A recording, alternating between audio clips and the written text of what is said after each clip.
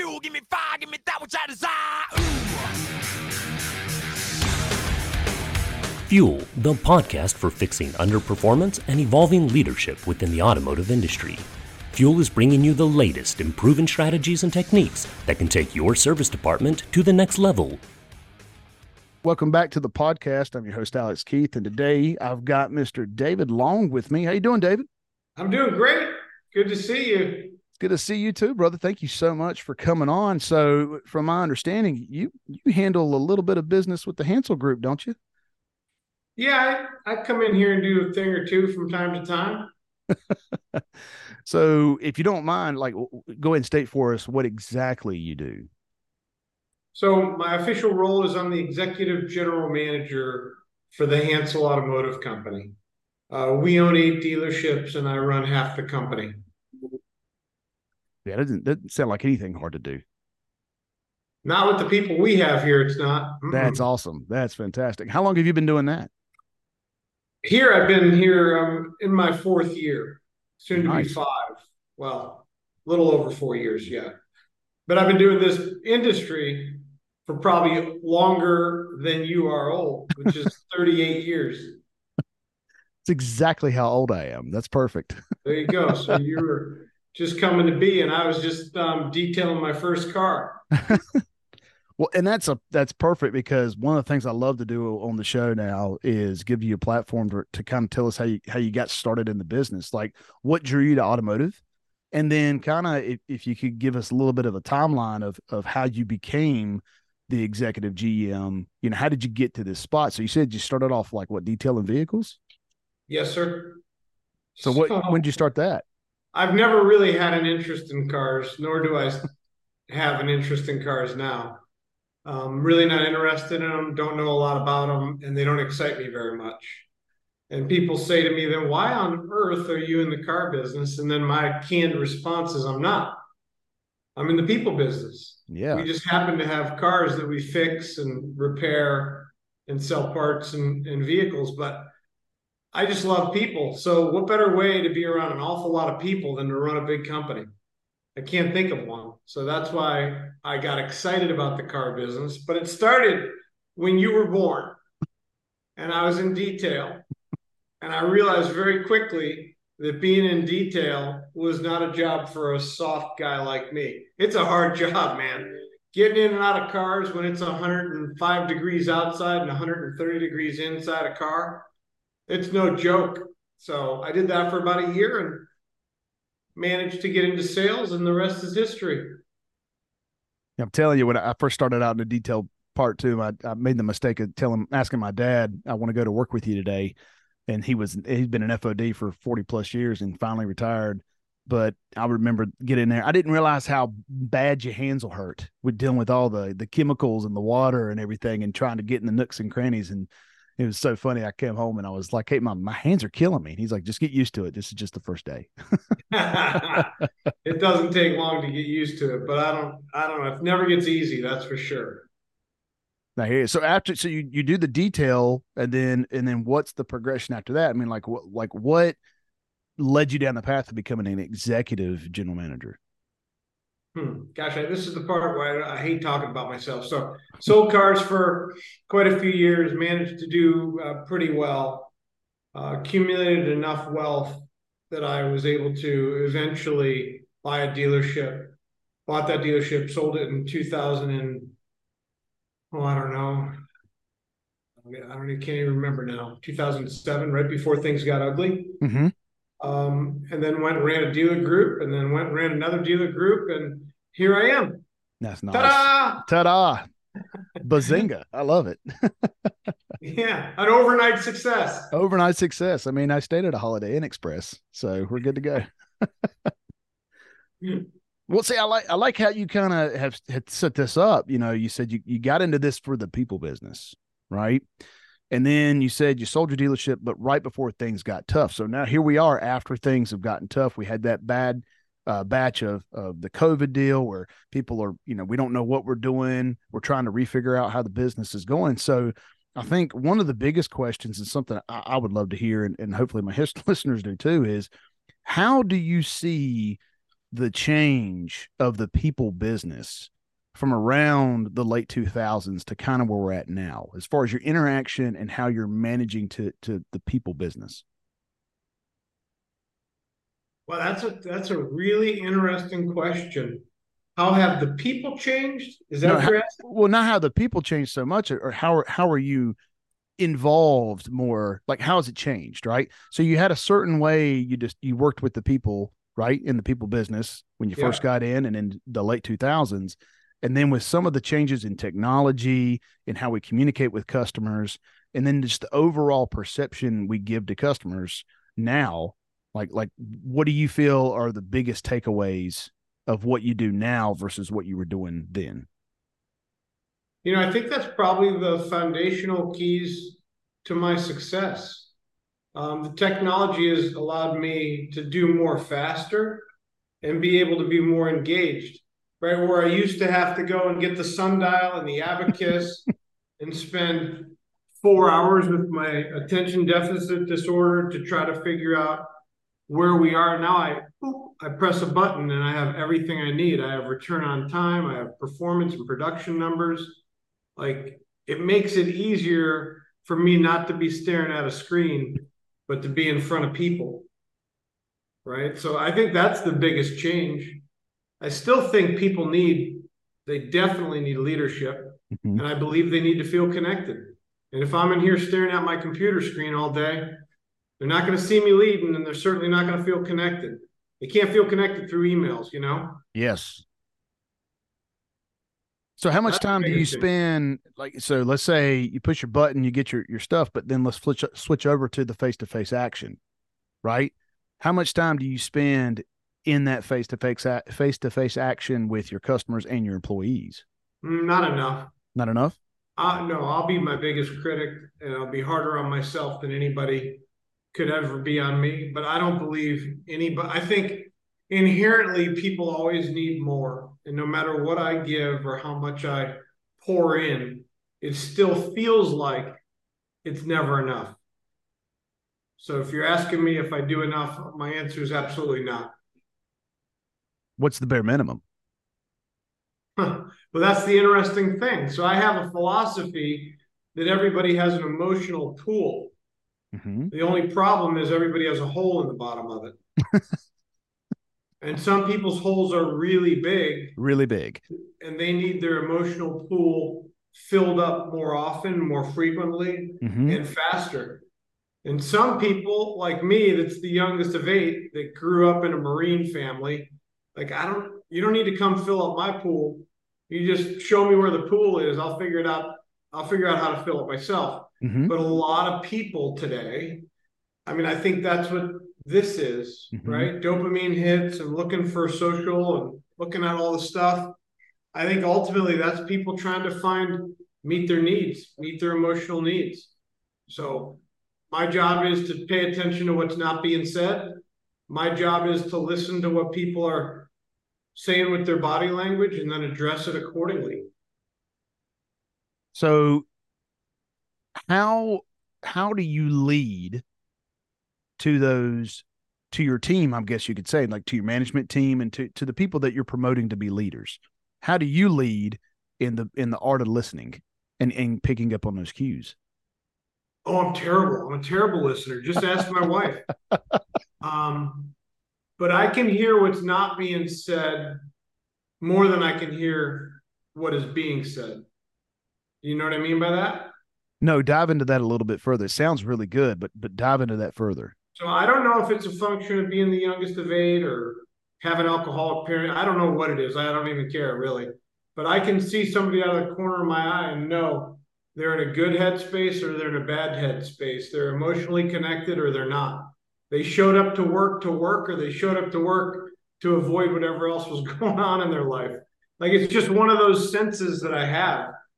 And so you can hear people all day long say, I'm in, I'm in, I'm in, but then their body language says they're out, they're out, they're out. It's the body language that needs addressed, not the words. So what do you do when you see, if you're talking to your managers and let's say they've got advisors coming in, or let's say they even got customers coming in and hey, here we go. You're getting ready to see some sparks happen or something, we can already tell that they're not in the right mindset or they're not in the right body language aspect of it. Is there a redirect to help fill the emotional pool? I think there always has to be. So how do you Yeah. train to that? Sometimes I see us walking by, I'll think to myself, she's going to say something. She's going to, oh, I know she's going to say, she didn't say anything. Right? Or I'll see a manager walk by an employee or a customer, and you can see that that employee or that customer needs a connection, Mm-hmm. right? They kind of have their like umbilical cord sticking out. They need to plug it into someone, Yeah. and someone walks right by them. I think in the moment, very quickly, I call it kind candor, can say, "Are you okay?" You know, generally you would have connected with that person. I noticed that you looked away. Is everything okay in your life? And don't get me wrong, I'm not a compassionate feelings, hold your hand, coddle you, tell you it's going to be all right leader. I'm not. I hold very high standards. I have high expectations of myself and everybody around me. But there is a piece of that that needs to be done all the time, every day. Yeah. So if you go from that aspect of it to how we're communicating to your customers, right? In the technology age, how do you get that connection? How do you start that connection as far as like getting people in your door and then having that experience in your lane, actually talking and interacting with your team? I think the best way to mic somebody up, do you know what I mean by mic them up? No, go into that, please. Yeah. So if you were the person that I was paying to treat my customers like millionaires, and I could put a microphone on you and listen to what you were saying so that I could guide you and coach you, some people would think that would be crazy. I think we can do that every day by looking at our electronic conversations. And here's what I'm saying is, if I go into my CRM right now and I see a customer email and then I see our reply, you can tell if the person that read the email and replied to it is connected to what the customer was asking about, or if they're just replying to satisfy a task. And all too often in this industry, the customer will say, I need to come to the collision center because I just totaled my car. And we'll say, we can get you in a week. Not, is everybody okay? Ah, I see what you're saying. Do you need alternate transportation? Gosh, I hope nobody was hurt. You know, did you need a different car seat because was there a car seat in the car? Whatever it is, I see we're all too busy to slow down to make that connection. So when I say being mic'd up, I purposely every Wednesday morning have somebody drag me through like broken glass, all the electronic communication for the week. I can't get through all of it because I got multiple rooftops. Yeah. My performance manager for VIN Solutions will take me through and say, here's a job well done. Here's a job that you might want to pay attention to. Here's somebody that you need to coach. And we'll go through all of the conversations just as if I had a microphone and could hear them, how they're communicating with my customers. Because I think that's where the most valuable opportunities for improvement lie. Because if they're saying it in an email or a text message, you know they're saying it out on the lot or on the service drive. The same exact thing's happening. So why not address it when you see it? So I believe that to be very, very effective. See, that's very interesting. I can honestly say I would have never thought like I'm always like you said, the visual cue kind of person. Like I'm out there on the lane watching what they do and how they interact. I never would have taken the time to do that mic'd up process of, are you just checking a box and replying to an email to satisfy what the email's saying? Or are you, these are people too, we're all people in this industry, and it is in a sense a community-based industry still. We have the localized markets and the localized people. And one of the things, I was talking to a gentleman in a coaching call the other day, and we were talking about that. And I was like, here we're building a decline report, but this is where your team can reach out and talk to these people on declines and say, hey, listen, especially for diagnostic declines, as part of the community, we just want to make sure you've been taken care of. And if not, we'd love to get your business back here and work with you and get you, safe on the road. So that's I mean, David, that's fantastic. And you go through how many electronic She'll communications? drag me through that broken glass for at least an hour on Ooh. every Wednesday morning for the last 3 years. So, and how many communications do you go through within that hour, you think? It all depends on what we're finding.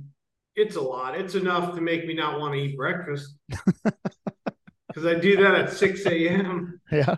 And the same is true if I'm listening to incoming phone calls. How much empathy do we have in our voice? Car doesn't start. Are we thinking that that customer might have two kids that need to get to soccer? Are we thinking that that customer might need to get to work and they're on their last PIP, performance improvement plan, and this could cost them their actual job? Like, do Mm-hmm. we have that amount of social awareness and empathy when we're talking to people? It's not just about them bringing in their car. It's about how that disrupts their life.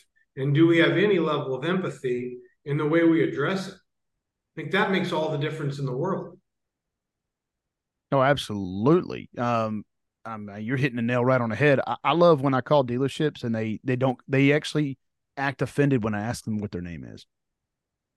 And When what's your you name? call in Yeah. and you ask the dealership what their name is, Yeah, I'll call into a store to communicate with you. If I'm calling your store and I'll say, whatever store, ABC Motors, how may I assist you? I'm like, hey, how you doing today? And then they stop and it throws them off kilter. And they're like, I'm fine. right? How are you? I'm like, I'm great. And I was like, my name's Alex. I said, Alex Keith, I'm looking to get in touch with David today. What's your name? And it's, oh, my name's such and such or whatever.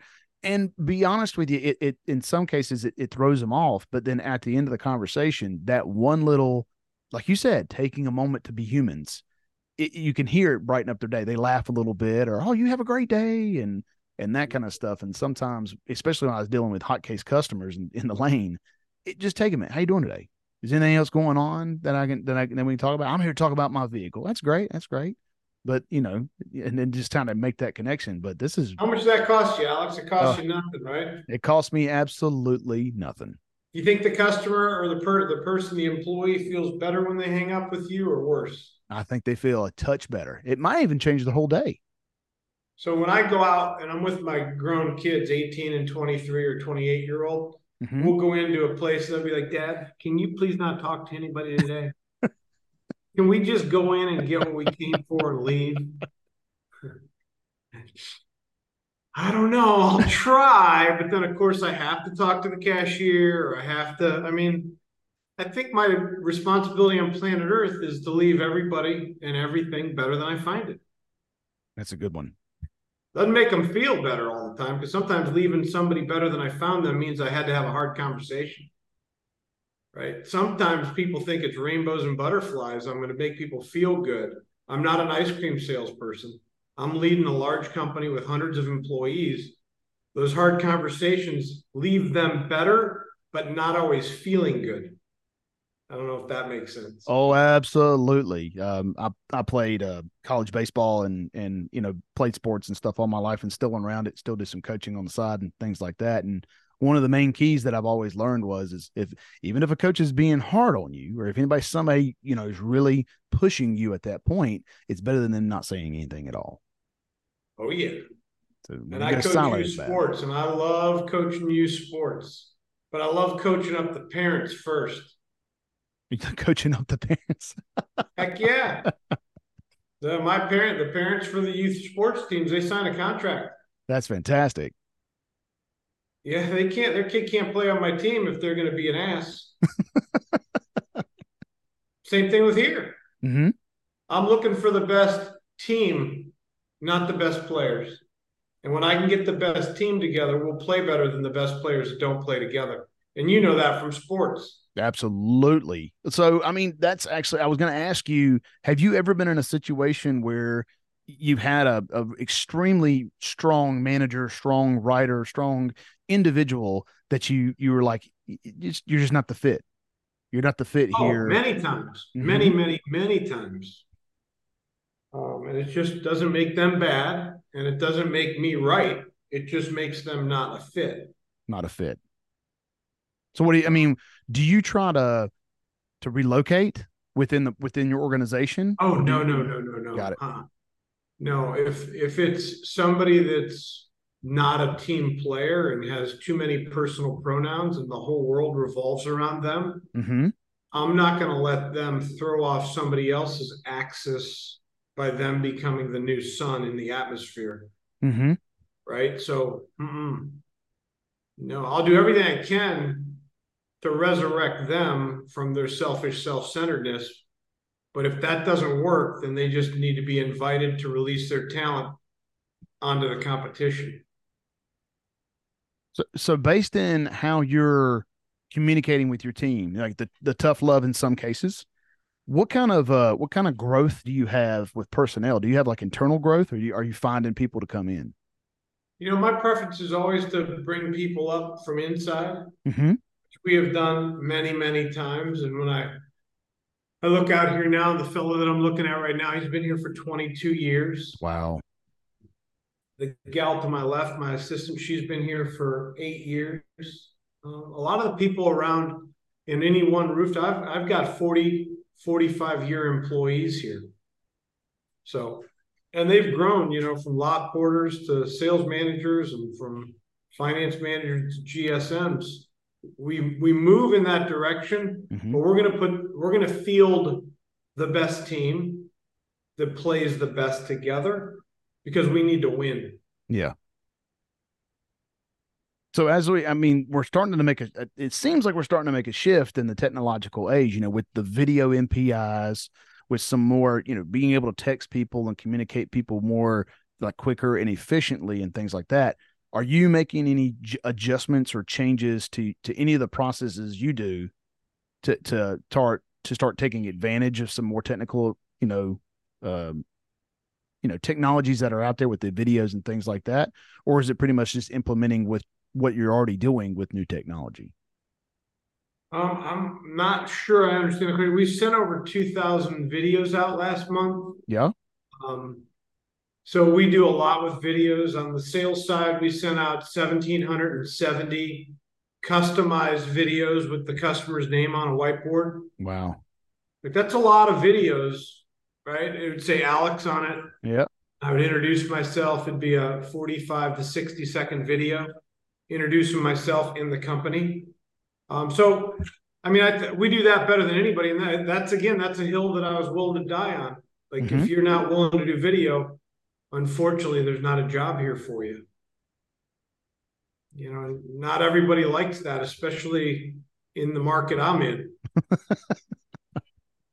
Well, did you have to build a new process when you started to do the videos is to the magnitude you're doing them, or Oh did yeah, you? for sure. For Okay. sure. So what did you change? Like what did you have to add or adjust to your process you already had to encompass what you're going to be doing with these videos? To incorporate video 100% of the time for It 100% of the customers, exactly. Yes. it took 3 to 6 months of narrative control. Here's what we're doing. Here's why we're doing it. Here are the KPIs. Here's what happens with video.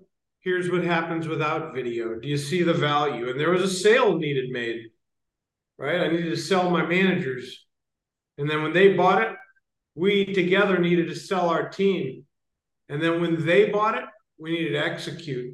But it took 3 to 6 months to get everybody saying, I can get on train. I can do that. So it wasn't rushed at all, right? No, no. Nobody was force fed. Now there were some people that were hanger-ons and they were slow to adapt. But it's funny when people start doing it and they're being coached up on how to do it and there's no pressure about how well they did it. I mean, people get around to doing it. Mm-hmm. And it just becomes another thing, right? Mm-hmm. Just But becomes part of that daily it's not process. just another thing to do another thing. Like we don't need to do any more things. It needs to produce like the WIFM. You know what that stands for? No, go through that. What's in it for me? Mm-hmm. WIFM. There needs to be something in it for them other than you better do it or you can't keep your job. It can't be that. So it's got to be here's the result of doing video. Here's the outcome from the activity. Because I don't want anybody to do something that just is something else to do. So you started off with defining, like you said, you went over the metrics, but you said, I'm guessing you're clearly defining why we're getting ready to do these videos. No doubt. Yeah. Here's why. Here's how. let's talk about it. Let's do it internally. Let's get comfortable. Let's get uncomfortable, but let's be comfortable being uncomfortable. Oh, And I let's like just that. do the best we can. Oh, I really like that. Let's get comfortable with being uncomfortable. Yeah. So how much kickback did you have? I mean, what were the hardest cases as far as implementing that? I did have a few really hard cases from some really high performers that have been here a long time. Mm-hmm. So there were a couple, listen, this is the way we're going. I sure do want you to come along. What are you saying? This is the way we're going. I sure do want you to come along. But if you don't come on board, if you don't get on board, you can't come along. And I actually had somebody that reached out to the owner, and the owner lets me run the business the way, in direct alignment to our core principles and our values. Mm-hmm. So we get along. This is the best company I've ever worked for in my entire life, and I'm old. This guy said I'm not going to do it. So I had to invite him to leave. Yeah, I don't want to leave. Well, you can't stay. Well, I'm going to call the owner. Well, let me know how that works out, right? So he called the owner, and the owner said, what does Dave want us to do? And he said, Dave wants us all to do videos. And he said, well, we're going to all do videos then. Tell me how to do it, right? That's how the company is. I just think it's what's good for one is good for all. I see it all over the country because I have a training consulting business, and I've opened 71 buy centers, soon to be 72 next week. Oh, wow. And Congratulations, by the way. thank you. The ones that get it, it's no secret. It's the ones that have the highest level of discipline with the most structure that execute on the principles the most often. It's super simple. So Sometimes it seems more complicated, but I agree with you 100%. It's really simple if you just look at the face value of it, of what you can do with it when you keep it simple. you know where the pain comes in? I've learned the pain comes in the resistance, Yes. right? Thinking you have it all figured out and having so much hubris that you're not willing to adapt new ideas and change when change is needed. There's still a lot of people that are perfectly suited for an industry that no longer exists. That's a very well said. So, I don't want to be that guy. I don't want to be that guy. Perfectly suited for it. Yeah, you're the rotary phone. Nice. Yeah, I mean, you're the best rotary phone I've ever seen. You are ideally suited for an industry that no longer exists. You missed the memo. Yeah, you missed the memo. I love it. So, I mean, I'm with you on that one because it seems some of the conversations I have with managers, general managers, dealer principals, everybody, when you start to talk about a change, it always comes back to, well, you can't do that here. We've never done that here. This market won't allow you to do that. And it's like, oh, I'm sorry. Have you already tried these things or done these things? And they're like, well, no, because we already know what the outcome's going to be. Well, you need to buy a lottery ticket. So the idea of getting people, I mean, I think that's probably another good question for you is getting those people to open up to a little bit more understanding of how to evolve and not to be so scared of the unknown. I mean, like, do you go tough love style with that, or is it more of a critique? Well, I'm kind of a hard ass, unfortunately. I don't think it's victim of my environment, I don't know, but let's talk about it. You get two options. You get a voice, right? Which means you get a chance to talk about it, or you get a vote. If you don't give me your voice and you don't vote, then you got to execute. Mm-hmm. That's all there is to it. So I encourage people that don't see the vision, that aren't buying what's being sold, to speak up, come up with a better way, or get on board. So, and how successful does that work out majority of the time? I think it works out really well. The one thing that I would tell you is what my coach always tells me is there's two dealerships operating simultaneously. The one you think you're running and the one that's actually running. There you go. So sometimes people will say yes and do no, or not get all the way to yes. It happens really often. Oh, extremely often. You can always, I didn't have time to get to it. Well, I was going to get to it. Meant You know, to. meant to, something came up, I really could, after it made sense to me on the call, but after the call, I started thinking about it and, I'm just not ready there. So, I mean, the excuses of not doing something are amazing.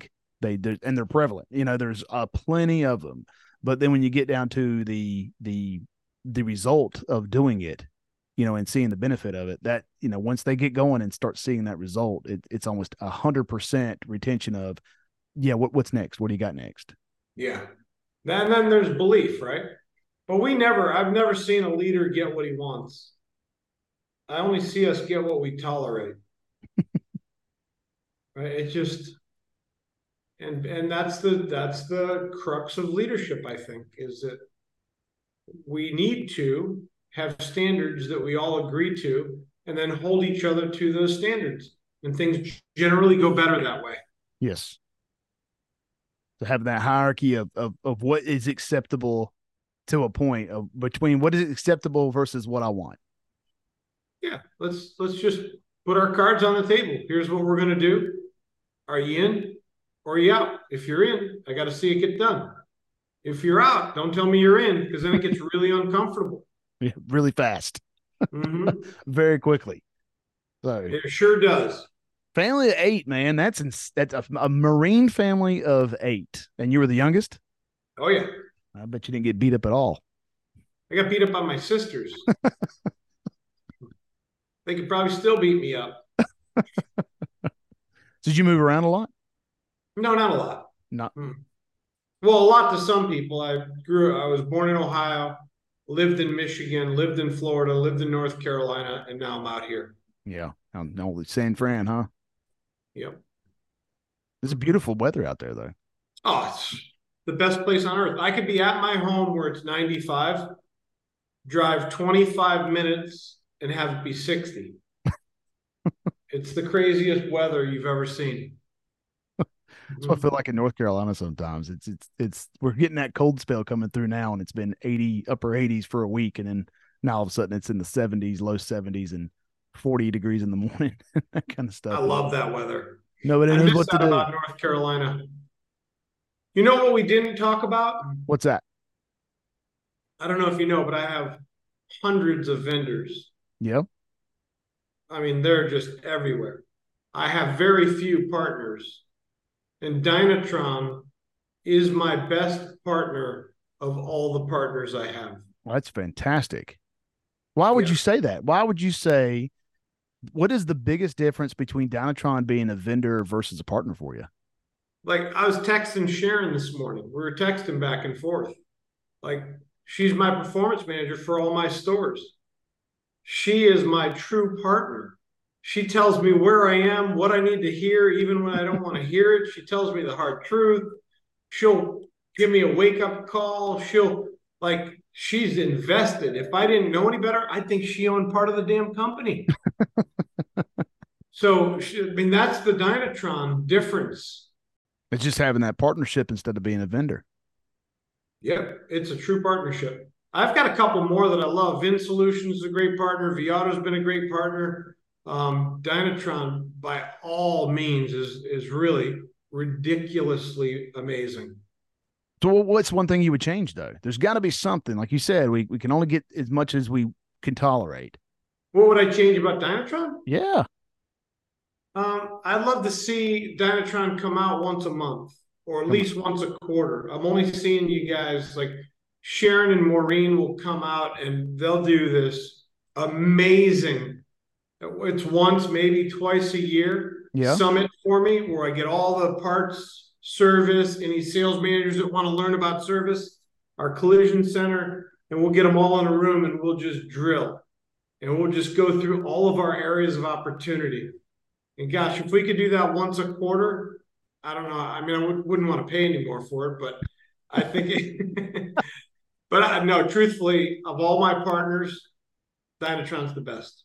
No, we love having you. We love having your business is like all of our customers, and it is, and that's something that's fun for me as a coach as well, is you get invested in the relationships with these people because ultimately for me, that's what it turns into in the conversations. No doubt. It's not just the numbers, it's not just the metrics, but it's understanding what works for you, and then how can we establish a good relationship and culture between the conversations we're having and relate that into your store.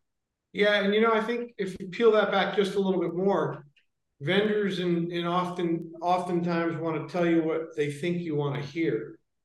Partners tell you what they know you need to hear. That's right. And that's what goes on in my conversations with Dynatron that doesn't really happen with a lot of other companies. Well, you picked a good one with Sharon. She's definitely going to be up front, I can tell you that. Nobody better. No doubt. That's fantastic. Well, David, man, I really want to appreciate you for coming on today. This is going to probably wrap up another episode here. Any last thoughts as we start to wrap up this episode for anybody out there, for people who are struggling with, talking to their people or the culture that they're establishing or things of that nature? No, I think about what I hear my buddy Brian Benstock say. It just rings in my ears because as quickly as things are changing, like you've seen things change a lot in the last 5 years, right? Oh, yeah. I think things in the next 5 years are going to change 10 times faster. Wow. I really believe that. Like if you go to my radio show, which is all things used cars on Clubhouse, or all things fixed ops. I mean, even that, you can go to atuc.ai and you can talk to me as if I were talking to you, just with artificial intelligence.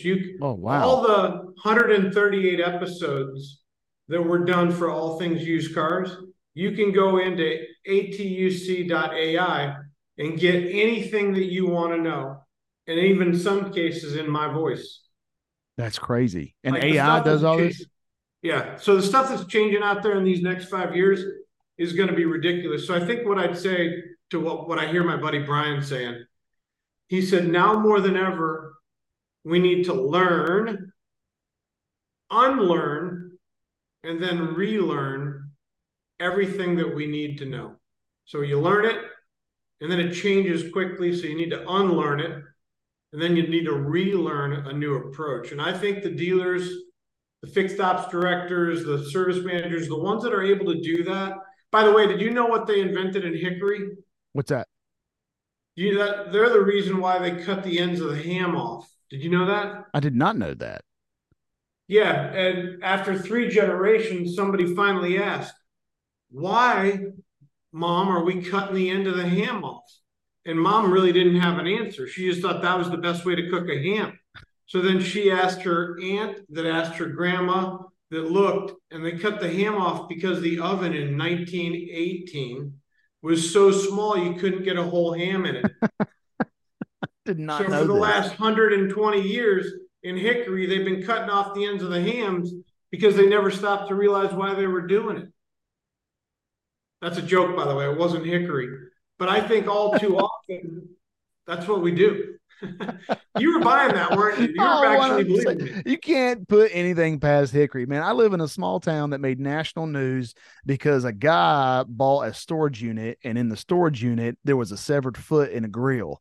So a guy had an amputated foot in a grill, and it's on the internet and everything. Then they made it again because an ostrich or something got loose in downtown Maiden. And so you wouldn't put it past it. Well, and that's where I read that the toothbrush was invented. The toothbrush where? In hickory? In hickory. Yeah. Why is that? Well, because it would have been invented anywhere else, it would have been called the teeth brush. Sorry. I can't help myself. We're going down a whole other route, and I love it. So it's been good talking to you, Alex. What position did you play in baseball? I was a catcher. Actually, I'm still lucky enough to be able to do it a little bit and help some major league guys out and catch their bullpens when they need somebody and things like that. So it's a lot of fun. Buddy, good for you. Yeah, that's awesome. I appreciate that, man. Hopefully, you'll come back on the podcast again. I'd love to have you back on. You're fun to talk to. Anytime, man. I'll do anything for Dynatron, and now that I know you, I'll do anything for you. Awesome, man. That's good to hear. I'm glad I got that ace in my hole. You got it. And anytime you're out in San Francisco, let me know. I'll give you a tour of the city. Absolutely, man. I got to come out there for what was it? L.A. I think L.A. was where he was telling me to go. But I've been wanting to catch a game in L.A. and to go to a Giants game too. That'd be great. Yeah, that's a good venue actually. Oh yeah, it's a beautiful place. It's like I said, gorgeous It really weather out is. there. All righty, brother. Well, thank you so much for your time. Like I said, if you ever want to come back on the show, would love to have you. Probably reaching back out to you. And then this will wrap it up for another episode of the F.U.E.L podcast. Dave, thank you again, sir. Thank you so much, Alex. Good talking to you. Hope You you have too, a brother. great weekend. You too, brother. Thank you so much.